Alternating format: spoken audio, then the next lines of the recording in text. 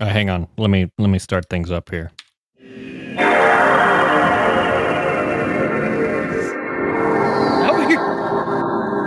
That sounds like inside your computer. Wow. Yeah, my computer is a PS2. Wow. I've got a PS1 here as well. Hang on. Bruh. Oh, it froze. Well, that sounds about par for the course. Yeah. No, I've acquired a lot of new excellent sound clips. I look forward to hearing them. Would you like to hear them? I mean, I don't want to hear them all right now. Oh, well, too bad. Wow. Like And it's then I've also got and then we've got I've been waiting for this. What is that? I've been waiting for this. What?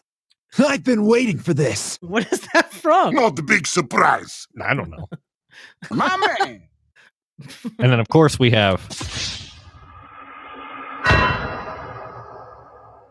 Do you know what that one is? I don't know what that is. That's when you die in Grand Theft Auto 5. And it says wasted. I've never played a Grand Theft Auto. Oh. That makes sense. Ladies and gentlemen, we got him. Fatality. Ladies and gentlemen, play Mortal Kombat. We got him. Put this. What? What I'm interested in is hearing about your IKEA experience. What? My IKEA experience. I went to IKEA today. Yeah, you said something about that. To purchase some items. IKEA is a very stressful place.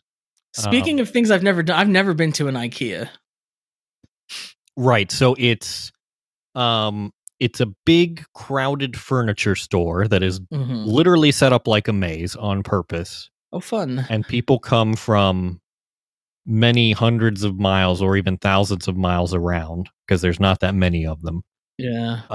And it's a very good example of the necessity of the application of keep moving and get out of the way. Because nobody does that in an IKEA.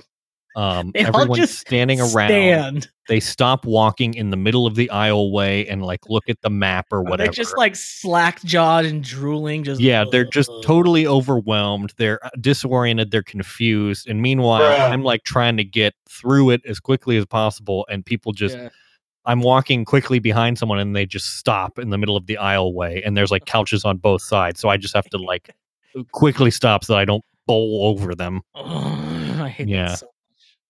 And it's just people are, they have carts on the bottom level. They have little shopping carts. And the trick with the shopping carts is that all four wheels can turn instead of just the front two wheels. Oh, like major drift. No one knows how to handle this properly. They don't know how to actually turn their cart. So there's a lot of cart collisions with other carts or with people. To steer their cart. Right. And you end up just sort of drifting it. Mm. Yeah. And then basically the cart rotates, but it continues going in the same direction that it was going. Yeah. And then you knock things over and cause issues. And it's just, it's very bad. There's everyone's very stressed out because they can't figure out which sofa they want. They're arguing with their significant other about which color and material. Yeah. And it's just it's a harrowing experience.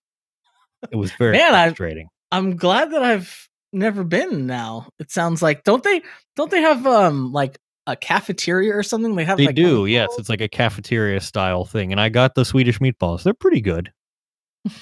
They're not bad. It's quite cheap. That's the appeal of it, is that it's like for an entire meal. It's like a Costco kind of $7. Yeah. Where you're like, I'm going to go here to shop. But I'm like $1.50 for a hot dog and a drink. Right. Like seems silly not to pass it up. And if you have a kid, you can feed them real cheap, which is like, one of the appeals.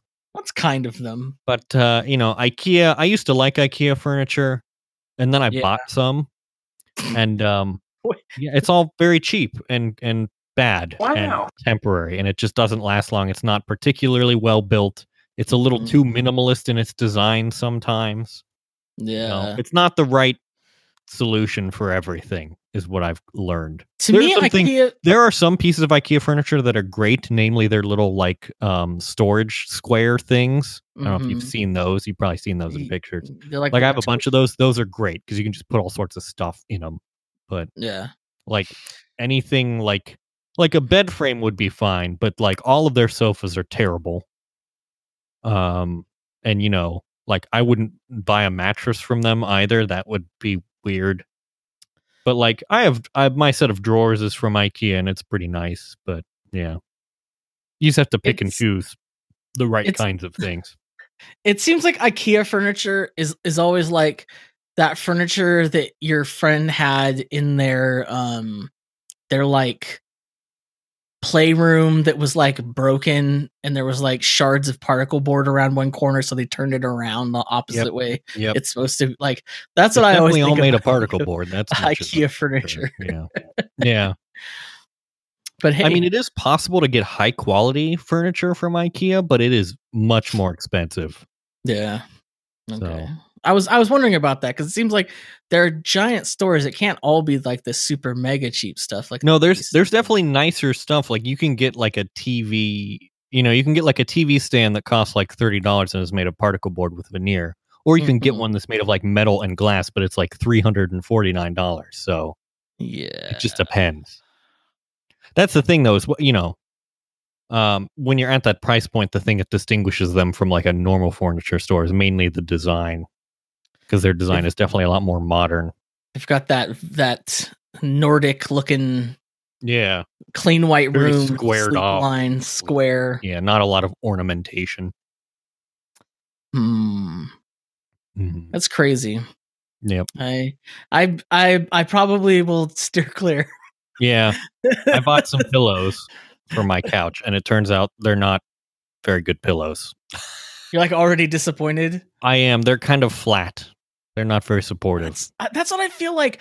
Now, I wonder if it's just because Swedes are such diminutive folk. Like when I envision Swedes, I envision like they're kind of hardy, but they're small. They're not like they're not like wimpy, but they're just like almost dwarven. Do you know what I mean? A little bit, yeah. I think they're just kind of shrunk down a little bit, and they probably don't take as much cushion as an American. Right. Americans require more cushion. We do. I require it to feel luxurious, and it does not. Well, the thing that I wanted to really talk about today, apparently, because like everything I've been throwing into our show note possible topics list is about salad. I don't know why. Big surprise. It's just like, you know, things are starting to like, it's that time of the year where things are like warming up. You're like, oh, remember vegetables? Yeah. I'm still waiting, but yeah. Oh, yeah. Well, in California it is. I've got. Yeah. Is it? It's still fairly cold here. It's been warming up on some days, but like today it's still pretty cold. It's 63 degrees outside right now. Oh, that would be nice. It's definitely not that warm here. Yeah. Well, the first thing I wanted to talk about is an article published in the Atlantic. You know, we've talked about that's my most quoted news source. It seems like, is a plant known as arugula, and the title is America Blew It on arugula. Arugula. It is a vegetable. It's a leafy green, and it certainly looks like leaves. Like you're just eating leaves, basically. There was this. There's no fooling around like lettuce where it doesn't really look leafy, even though it is. No, you're eating a leaf. There's no shredded arugula. Like it's just you're getting a pile of leaves. Yeah, basically. It's someone's compost pile. Okay, there was this show that used to come on Nickelodeon back when I was a kid. That was a cartoon, and like some of the main characters of the cartoon were koalas. It was one of those shows that was like I feel like it was like a French show that was animated by Japanese animators and then imported to English audiences or something. So it had a very not American feel to it. Interesting. And the koalas would always have these big wooden bowls full of leaves. That's what they're eating. Mm-hmm. And it always just like, that's what I just wanted. I wanted a big wooden bowl full of leaves. And I would pretend like my macaroni and cheese, I would think it was just a big wooden bowl of leaves. A big wooden bowl of leaves. So anyhow, I don't know if you ever report that today's 5th caller will receive a giant wooden bowl of leaves. Have you ever had a No, I haven't. Or at least I don't know. It might have been a constituent of like some other meal, but I've never purposefully sought out arugula. Am I one of the reasons that we blew it? Yeah. Good. We blew it. Good job. We blew it. Good job. We blew it.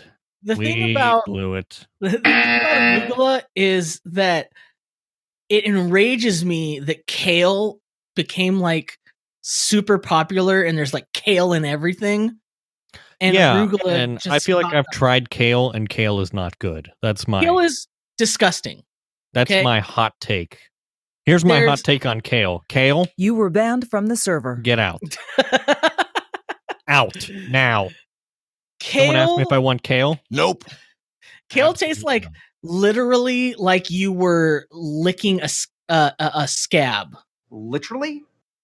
Like it's got this like irony, like taste, like a metal but a completely unsatisfying texture. Yeah, a texture that suggests this is not something that you should be eating. Not you something eat it and normally considered edible. Every last ounce of moisture from your mouth is just like yeah, you might as well eat paper. Yeah, kale is gross. Now, like in some things, like if it's in like a soup or something, and it's kind of like so you water it down a little bit. Yeah, it's like it's okay. Like it's in that that burned the crap out of it. That zuppa Toscana or whatever, that Olive Garden soup that everybody likes with the sausages. Zuppa Toscana. It's yeah, it's yes. So you've been waiting for arugula. I've been waiting for this. Arugula is really good. Wait a minute. Like we can brand it Ruga. Taste. That's great. Ruga. Some Ruga. Hi. I mean, that's like we could do like an ocean spray thing for cranberries, but call it like Ruga brand arugula. Ooh. Yeah, we could do that. I didn't have anything more to say about arugula, really. It's just like, I'm glad that there's an article. Well, so what's this article? It basically says that kale sucks arugula, and so arugula rules. Like, I see arugula, but usually at a restaurant, arugula signifies to me that this restaurant is like hoity-toity. Like they're a fancy restaurant. On Yelp, they're probably, their cuisine type is probably New American. The thing about arugula is, unlike other greens, it has its own taste that's good. Like it's a little peppery. It's a little it's good on its own. It's not like lettuce where you use it as a vehicle for something else. So when I make salads, they'll probably be like at least 50% arugula. Mm-hmm. Like, and then I'll put in lettuces and other leafy greens. But if the salad mix or something doesn't have arugula, like I will get just my own arugula to put it in there because it's just delicious. You're not a big salad guy, huh? I am not. No. The only way that I've found to make salads tolerable is to drown them in dressing, which I understand sort of defeats the purpose of a salad. You know what? Look, don't take health advice from me. As a rotund gentleman, look, I'm not a doctor. Look, I'm not a health-tician, okay? Health-tician. I'm not a healthist. Yeah. But I feel like you're still eating all the good stuff. Like just having the extra on top of it doesn't negate all of the other good stuff. I don't think. Like, well, would you rather have someone just? I suppose eat it's true. You're still getting like the fiber or whatever. But if the dressing is particularly fatty or salty or carby, that can be an issue. Yeah, I mean, like if it's like basically Kool-Aid. Have you ever had some of those dressings that's like you're basically pouring oily Kool-Aid? It's like so sweet. Yeah. Or Thousand Island dressing, which is basically ketchup and mayonnaise. You're fooling yourself if you think otherwise. I used to love Thousand Island dressing. It was like my vehicle to loving salad. Mm-hmm. Like, so I got into salad when I played football because it was like, during the summer we'd be practicing and I'd, burn like 4 bajillion calories at football practice. I'd come home, every single one of my extremities felt like it was about to just like wither and fall off. And like, I felt like I was just, I had turned into some sort of supernova. Like I was just emitting energy. Like I was a hot ball of energy and I was just starving, but I'd try to like make like a hamburger or something like substantive and I would just eat it and I would immediately bleh. Oh wait, I have the sound for that. Puking and or fighting. And that's what happened. But I was like so starving, and I realized that I could eat salad. Like my body wanted like vegetable power, clean eating. Yeah, vegetable power. It's like my engine had changed from being like a diesel engine to like some sort of biofuel, like a eco. What's it called? The eco fuel, whatever. The flex fuel. Flex fuel, yeah. It was a flex fuel. So I just, that's when I was like, got into salad, but I couldn't just eat like lettuce. So I just drench it in Thousand Island. And I'd make like, I'd come home from football and I'd get like a bowl that was like, seriously, like a whole salad bowl that you make like a whole family size salad in. And I would chop up lettuce. I would chop up carrots. I would chop up onions. I mean, I was just adding like green onions and peppers and tomatoes. Like everything in the fridge was going in. Anything that was a vegetable was going into, I'd feel like, oh, we've got artichoke hearts. Let's throw those in. We've got roasted peppers. Let's throw those in. I mean, everything was going in there. And just be this giant big salad. And then I put that Thousand Island dressing and then I put a lid on or a plate on top of the bowl and I'd shake it and go like to get it completely coated in dressing. And so good. So ever since then I've just been really into salad, and I feel like the thing that people who don't like salads haven't experienced is the salad that's like got a bunch of stuff in it. Yeah, I don't know that I've ever had a well-constructed salad, like all the salads that I've had seem to be like, here's a plate of lettuce with like 3 grape tomatoes and 6 matchstick carrots. And that sucks. And like some Parmesan cheese. And it's like, lettuce is not appetizing. Like lettuce is filler.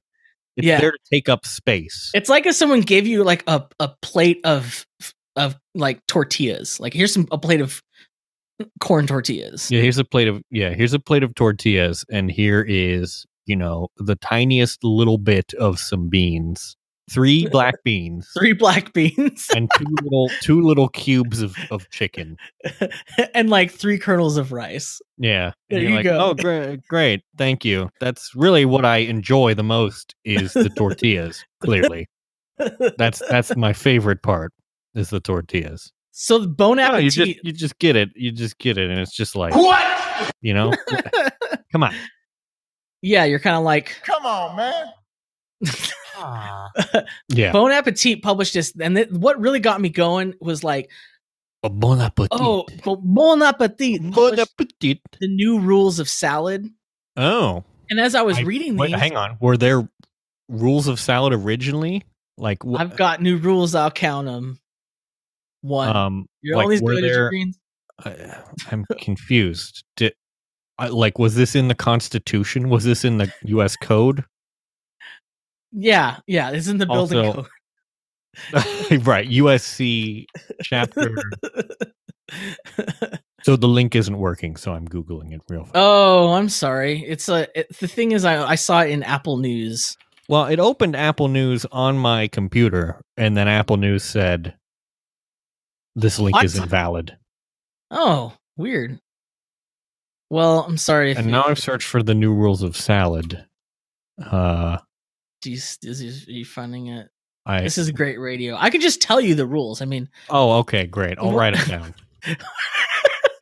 I'll print you a copy and mail it to you. Great. These are the rules that I discovered on my own. And so I realized like, oh, this is why I like salads and other people don't. So the first one is you're only as good as your greens, which we've kind of talked about. Like if it's just like iceberg lettuce, your salad's going to suck. Yeah. Iceberg lettuce get some, is bad. You got to get some radicchio. You got to get some little gems, some little, you got to throw herbs in there. You got to get like parsley and cilantro. Herbs. Dill. I do love cilantro. Cilantro's very good. I took that 23andMe test and it says that I should have a cilantro aversion. But I don't. I like cilantro. Power through it. I don't know. Like maybe it is disgusting, and that makes me like question like, well, what's wrong with all these other people who also have cilantro aversion and hate it? Like, yeah. if I have it and I can eat it, what's wrong with them? Mm-hmm. I don't know. Food for thought. Rule number 2. But you might be washing them wrong. And this talks about how to wash your salad so it's not soggy. You don't want a soggy salad. You need to use a salad spinner. Okay? I don't got one of those. Oh, well, sorry.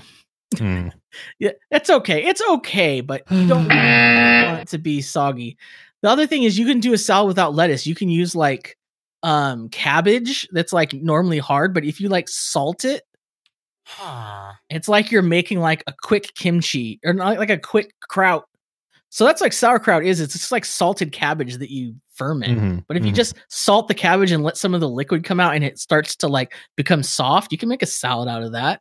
And then the other thing is make it rain. Get you a microplane or a grater and like grate a bunch of stuff on there. I have one of them. You can do like a hard-boiled egg. What I really like is like nuts. You can like either grate them or you can put them in a bag and like smash them. I've seen like, almonds. Yeah. On a salad. They add like... I think that would be good because that adds some crunchitude. Right. Yeah. Parmesan cheese is good. Crunchitude. You can do some things with the vegetables. Pizza. Like new rule number 6 is give raw vegetables a +1. So you can roast them or grill them or pickle them. Like pickled chilies, pickled onions are really good. This rule is crazy. Your salad is or two vinegars is better than one. No, get that out of here. No. Ugh. What? Season. You got to season your salad. So like that's what the whole putting the salad dressing in the bowl and going sugar, shaking it around. You want to really coat your salad with dressing. You don't just want the dressing sitting on top. Thoroughly coat. Yeah. But here's the thing that I think is like one of the best things is it's your salad is a seesaw. So like you need to have contrast. So if you've got crunchy lettuce, you need something soft. If you've got something acidic, you need something like sweet or salty. You know what I mean? Like you've got to like have contrasts in this there. This is very philosophical. This is like a food philosophy that I think a lot of people who aren't good at cooking don't get. Well, your salad must be a seesaw. A seesaw. If you have something crunchy, it is obligatory to contrast that with something of a softer texture.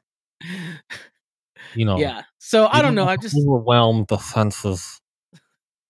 I'm really into salad, as you can tell. And if anybody has any salad questions or salad hacks, I'd love to hear. Please email Aaron and not me, because I cannot help you. So, what you heard of this guy, Pete Buttigieg? Everybody's talking about him. Everybody's talking about Mayor Pete. Big new Mayor Pete, South Bend, Indiana. Mayor Pete. So when did he first pop up on the scene? Well, it wasn't that long ago. I first heard about him in 2017? Oh. I think it was 2017 or 2016. Ladies the and DNC, we got him. There was the DNC president like debates or the DCCC. What are they called? The party. The Democratic Party people. The Democratic Party. And it was basically like I remember it because I saw it on CNN. They had like a debate, so they had different people. They had like Keith Ellison and Tom Perez was there. Okay. And I was like, oh, please not Tom Perez. Debbie Wasserman Schultz like drives me up the wall. She's like the worst. And that's who we ended up with, of course. No. This is when they got Tom Perez. Oh. It should have been Keith Ellison, but right. Well, that's what I'm saying. That we ended up with Tom Perez. You didn't want Tom Perez, of course. We ended up with Tom Perez. Didn't want Tom Perez. Of course, you couldn't have what you wanted. This is the Democratic Party. We can't have nice things. We always have to settle. So Mayor Pete, he's been getting a lot of attention. He has a lot of star power in the same way that Beto does, I think. Very charismatic. In a similar way. Yeah. Very charismatic, very it's an interesting charisma. Well spoken, but not like is able to convey knowledge, but not in a way that people understand, He speaks like a normal person ish. Like he doesn't sound like every line he's been fed by a consultant. Like it sounds like this is his thoughts. Mm-hmm. Yeah. Right. Yeah. Kind of down to earth, no bullshit kind of thing. Mm-hmm. But when I first started hearing about him, my instinct was that something was off, I guess. I don't know. He didn't appeal to me in the way that he seemed to appeal so greatly to a lot of other people. Yeah. And I think you had a similar kind of experience. I maybe a little bit. I don't know. I kind of liked him. My thoughts on him were, I don't know. I'm not so sure about this guy. Like his background's kind of murky. Yeah, I mean, my first thought was that like I'm not sure that being the mayor of a very small city in Indiana necessarily qualifies you to be president. Yeah, I mean, it's hard to argue that anymore. But yeah, I just thought that he said all of the things that people wanted to say, and it kind of like he has this look in his eye. He definitely ticked the boxes for a lot of people. He has this look in his eye when he says something like, was that the right thing? Did I do it? Did I get you? Did I like that kind of makes me like, yeah. I don't know. And that's unfair to like criticize someone just on the basis of that. So I always I donated to him when he came out to be a presidential candidate just because I thought the policies and the stuff that he's talking about deserves a seat on the debates. Right. But I definitely didn't say like, oh, I want him to be president. Mm-hmm.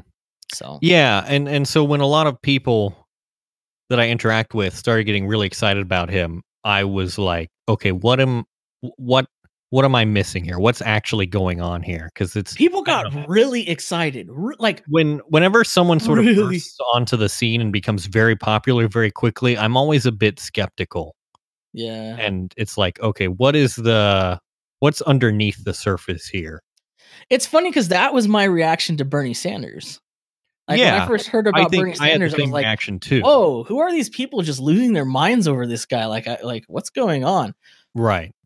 So, I was willing to be, but I'm always cautious in evaluating like who I want to support or whatever. So I'm not really, even now, I'm not really sure that I'm prepared to throw my hat into the ring for any one particular candidate. Yeah. But yeah, and I think Pete's first big appearance was on Pod Save America, and everyone was talking that up.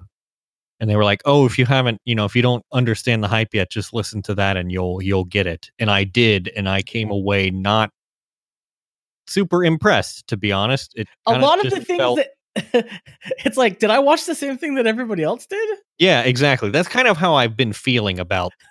Am I crazy? Am I feel I? like I'm taking crazy pills here. Right. But then Current Affairs came out with an article yesterday as we record this entitled All About Pete, in which they thoroughly dissect his political biography, which is entitled Shortest Way Home. One Mayor's Challenge and a Model for America's Future, where he talks quite a lot about himself. Basically everyone who's a presidential candidate writes a book, which is supposed to be like, yeah, except for him, I guess. No, he did. He wrote the one about his son. Yeah. Oh, right. But it's supposed to sort of detail both who they are and then what they want to do. We should debate our plans. Right. Yeah. Thank you, Joe. But yeah, so this is the thing. So this article, which is by let's start with it's by Nathan J. Robinson. Right.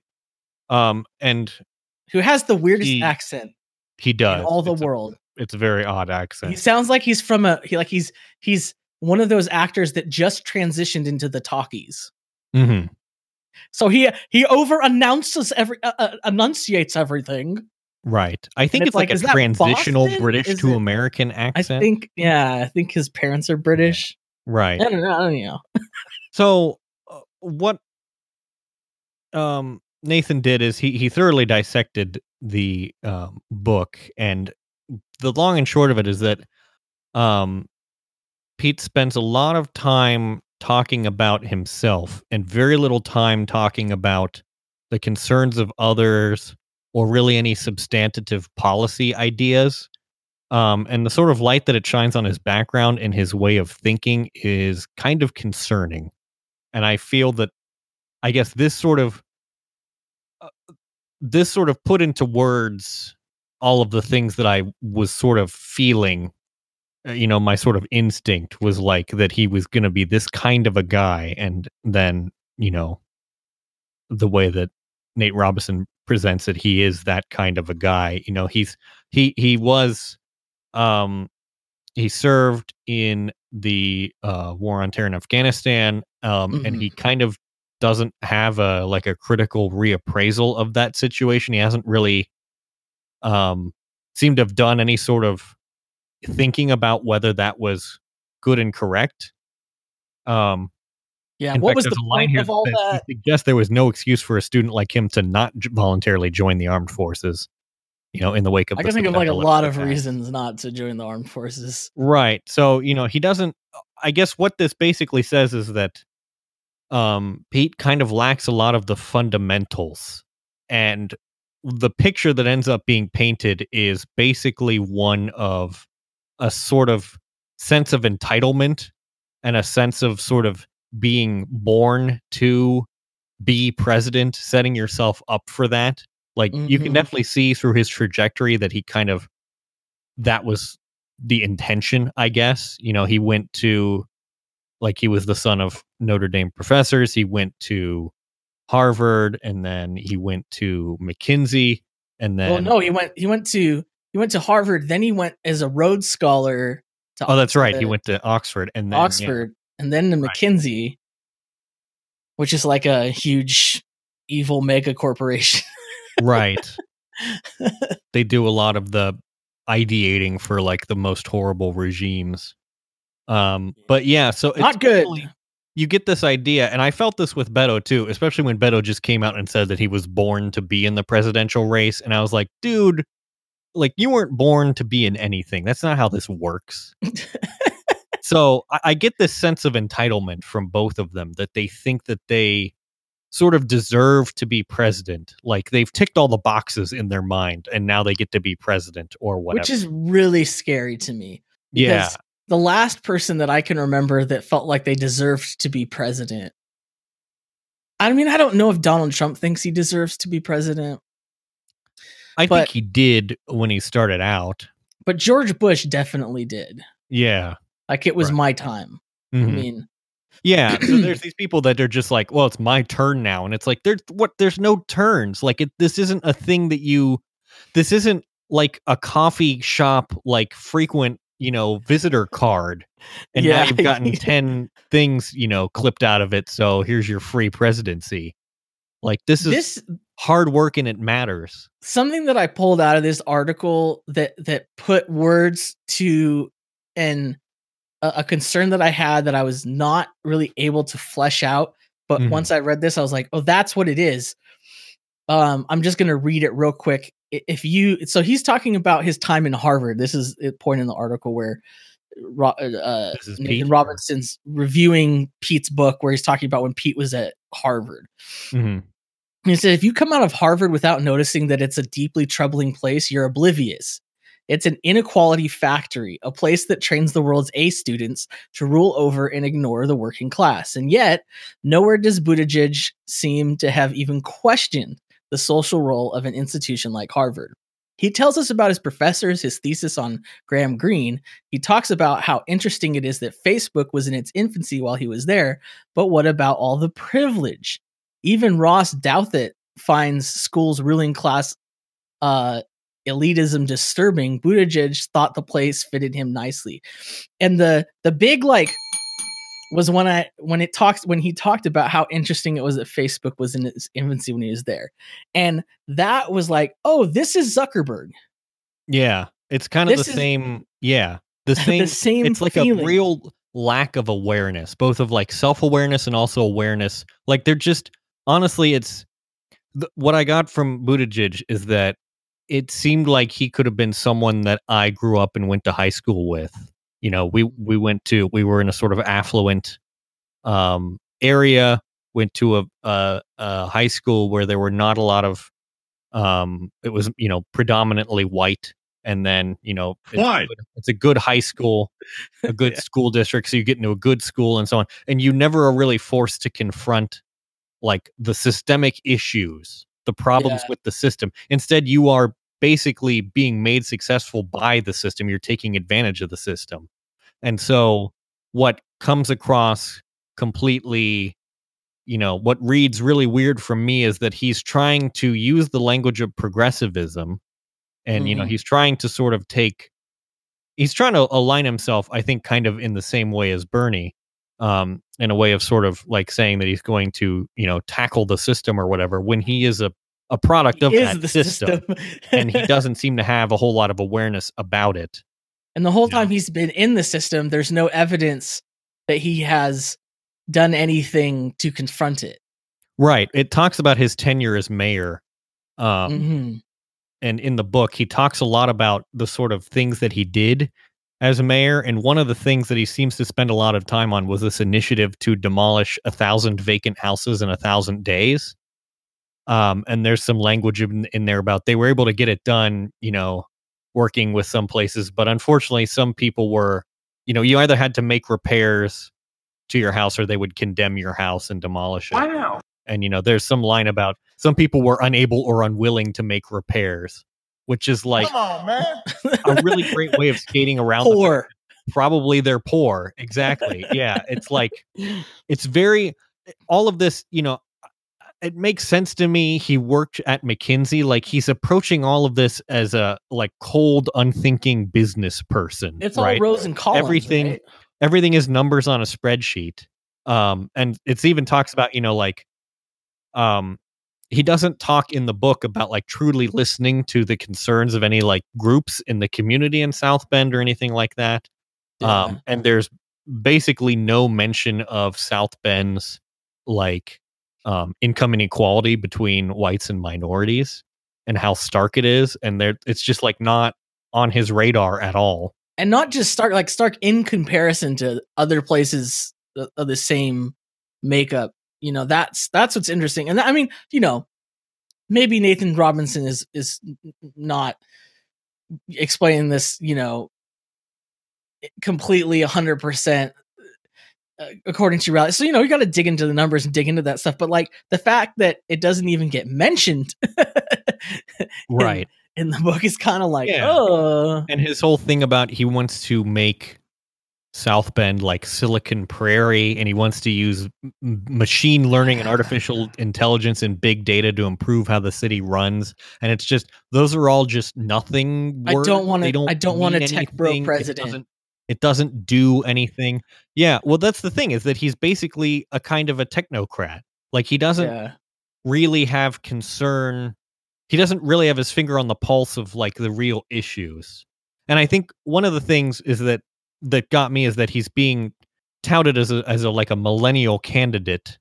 You know, he's the candidate for the millennials, but it certainly seems to me it's never mentioned anywhere. I don't think he ever had student loans or had student debt at all. And I consider that kind of a prerequisite for being able to speak for and understand millennials. Like, it's kind of a quintessential part of the millennial experience. Yeah. And he doesn't have that. I mean, this is like, Joe Biden has been rightfully raked over the coals for this, because I think, what was it he said? Like, when millennials talk about their concerns, he just doesn't want to hear them or whatever. Yeah, I don't feel sorry for them. Yeah, exactly. And so this is, you know, Pete hasn't said that explicitly, but it's like, he's just not, I don't think he's got his finger on the pulse, really. I don't think he's the real deal, I guess. This is what I've been concerned about. And it's just a feeling. And so I'm wary to like vocalize it, but I feel like he's a type of person who does not have a lot of empathy. And I don't think he's a bad person. Like, he doesn't seem evil, if that makes sense. Like, he doesn't seem like he has, but he just doesn't reach the level of empathy required to be a good president and to have good policies. Yeah. Like, he could be a really good CEO at some really terrible company that, you know, doesn't pay its workers.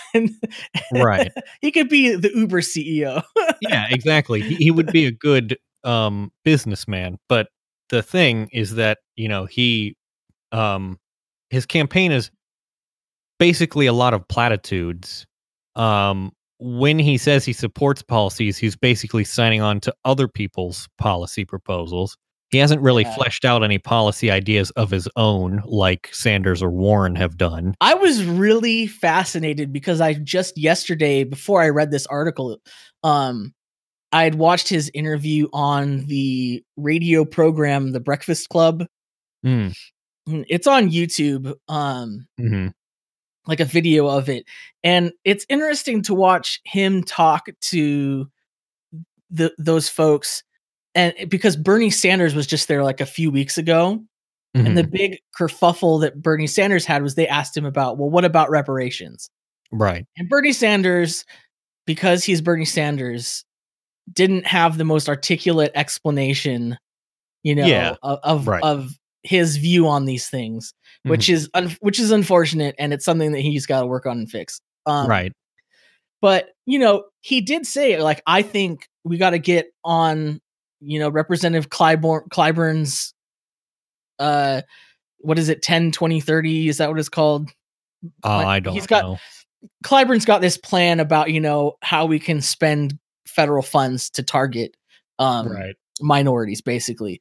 And as an aside, I think it's interesting that people have asked Sanders about reparations, but I don't think I've seen much about any other candidate being asked about reparations. They asked, so one of the hosts, Charlemagne the God, that's he asked Mr. the God. Mr. the God asked Pete Buttigieg the same question. And his response when Sanders was saying that was, he was kind of like, Charlemagne was kind of like, I don't know. But it was funny because Pete Buttigieg gave almost the exact same answer, like word for word. Like, I might just edit the two responses together, and you can see that it's basically the same response, but the reception of the way Mayor Pete said it, because Mayor Pete said it in a little bit, he put a little better positive spin on it, and he even said, and that's why we need to do Rep Clyburn's 10-20. Like, he promoted the same policy that Bernie Sanders had been promoting, and so he didn't even come up with an original solution to the problem. And he had he knew this was coming. You know what I mean? He could see that Bernie Sanders got in trouble for this. I better prepare. And instead of preparing and coming up with his own, better answer, he just did the same answer, but smoother. And they ate it up. Yeah. And I think that's the thing about Buttigieg's campaign. To me, it seems like everything is very focus grouped. It's all been, it's over polished, and it's all very calculated. I don't know if it is. I think he's just really smart. And I think he knows how to say the things that people want to hear. Yeah. In a way that makes them not think too much deeper about it. If that makes maybe. Sense. But it's all he has a very keen sense for what people want to hear, as you mentioned earlier. And that's the thing. That's the thing about his campaign, is that it seems to be, he's talking about all these progressive policy proposals, and he's saying all of the right things about values and stuff like that, but he doesn't really represent any of those things. And kind of the reason that he seems to be becoming so popular is because a lot of people know that, and they know that he kind of won't threaten their position in the same way that Bernie Sanders might, right? Because he's not going to make, a whole lot of waves. If he does become president, their position will be safe. Which is really insidious. It's just, oh my God. Yeah. It's really bad. But I think the question to ask yourself about Mayor Pete is what did he do first? Almost every one of these Democratic candidates has something that they've brought to the table that they're kind of first on, or that they've kind of led the pack on. Mm-hmm. What is Mayor Pete's? Beto was the first to stand on a table, I guess. Well, Beto was the first Beto was the first to publicly talk about how his wife didn't actually want him to run, but he was going to do it anyway. He was the first to take a picture with a really sad looking dog. On, man. Oh. I think Beto was the first, honestly, to show that you could gain a big amount of grassroots momentum in a red state. Yeah. And I think that's I think is good. Huge deal. Although what I've said, though, is I think that Beto would have made a good senator for Texas, but I don't think he makes a good president for the country at all. And I really don't. All of the stuff that's his whole profile about talking about being born to be in the campaign, and how, and there's been stuff that's been uncovered about him, talking about how his wife parents his children with his occasional help and stuff like that. And just Beto is such an egotist, it seems to me, and he really only cares about himself. And it's felt very icky to me. I just don't. He seems like a bad. What he was shooting for. I felt sorry for his kids. I think what he was shooting for was to be self-effacing, to be well, it didn't work. Yeah. It didn't work. It just came off as admitting to being bad. Yeah, it's I'm actually a horrible father. Yeah. What the hell kind of country is this where I can only hate a man if he's white? Yeah. So I don't know. Beto is. Yeah, I don't know. But this is the thing. We have so many candidates now. It's getting a little bit ridiculous. It's getting insane. Well, but so the takeaway, the thing that I want to kind of talk about this, it's okay to have a podcast and we talk about we just dump on this this person and be here's why they're problematic. Here's why we have a problem with them. But to get into the what is it about them, and then how do we see that in the larger world, I think is important. And how do we see that in ourselves, right? How have we maybe, hopefully averted the same problems, but it just comes down to privilege is what it is. Mm-hmm. And I think that being a good person, especially now, but just being a good person involves recognizing the advantages and the amount of luck that you've had in your life, and acknowledging that, and working to give other people the opportunities that they've missed that you had. the reason theoretically we would want to live in a world where certain people aren't just privileged above other people. You know what I mean? Like if we could if we could live in a Star Trek, you know, space communism world or something where you know, everyone kind of like has their basic needs met and the world is like, you know, kind of fair basically. Unless like some Borgs come to town or something. Like we'd want to like, but that's not the world that we live in. That's the kind of candidate I want, is someone who understands what privilege is and how it's benefited them, and he just doesn't. Instead, he seems like the sort of manifestation, the end product of such privilege, is that here it's produced yet another, you know, person who thinks that they're fit to be the president and thinks they sort of deserve that role. Yeah, and they're not gonna change anything. Like I think they're not gonna change the system because they kind of can't imagine it being any other way. Because they haven't ever had to really deal with the business end of that system. Yeah, they don't really understand the, you know, the downsides of the system because they've never had to experience those. Like, you know, reading that article and reading about the whole, you know, tearing down houses things if they don't meet up to certain codes and stuff. I mean, that brought flashbacks to me of when I was younger, and you know, we were always the poor family in the neighborhood wherever we were at. We were always the ones that everyone else in the neighborhood was like saw as a blight. Yeah, sneering at kind of thing. Yeah, because we were poor, and you know, because you know the kids were running around tearing everything up or whatever. We didn't, you know, we would never survive like a HOA situation, like because all of that takes money, and all of that is about weeding out a certain kind of people, because it takes a huge, tremendous amount of money to maintain a property in a certain way, right? Right. In accordance with, you know, what is considered socially acceptable. Right. So like having a lawn, and the lawn has to be mowed every single week. And if you don't have time, I mean, yeah, just like there's all kinds of little things that are not, they, and maybe not even purposely, but what they do is they're exclusive. They're well, no, that is the purpose, right? It is to exclude people. Yeah, otherwise, that's it's not apart. attractive. Yeah. Otherwise, people don't want to live here. Right. So, yeah. So, like, you know, I had a visceral reaction reading about that whole debacle of him thinking like this was great. Yeah. That we were it was using very this tone deaf. Yeah. I mean, I've experienced that. I've had, you know, we've had the police come over and been like, "Oh, you've been reported," or we get tickets, or you know, for stupid things that you know other people are breaking the rule, but they don't have nobody's phoning it in on them. They're phoning it on us because we're the whores.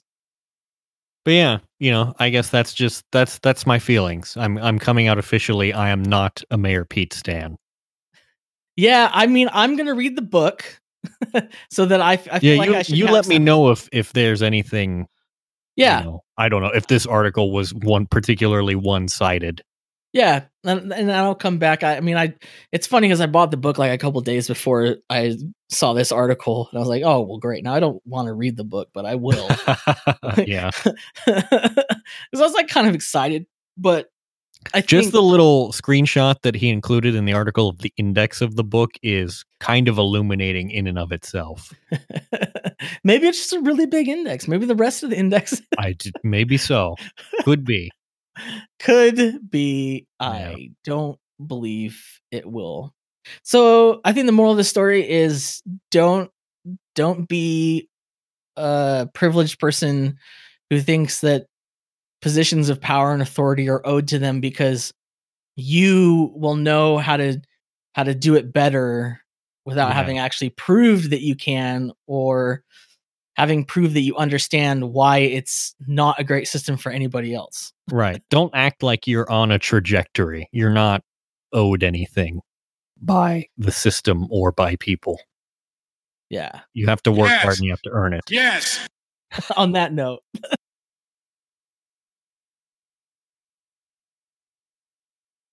I have no idea what I'm doing. I was not prepared for this. I'm trying and I'm learning. Thank you for your patience.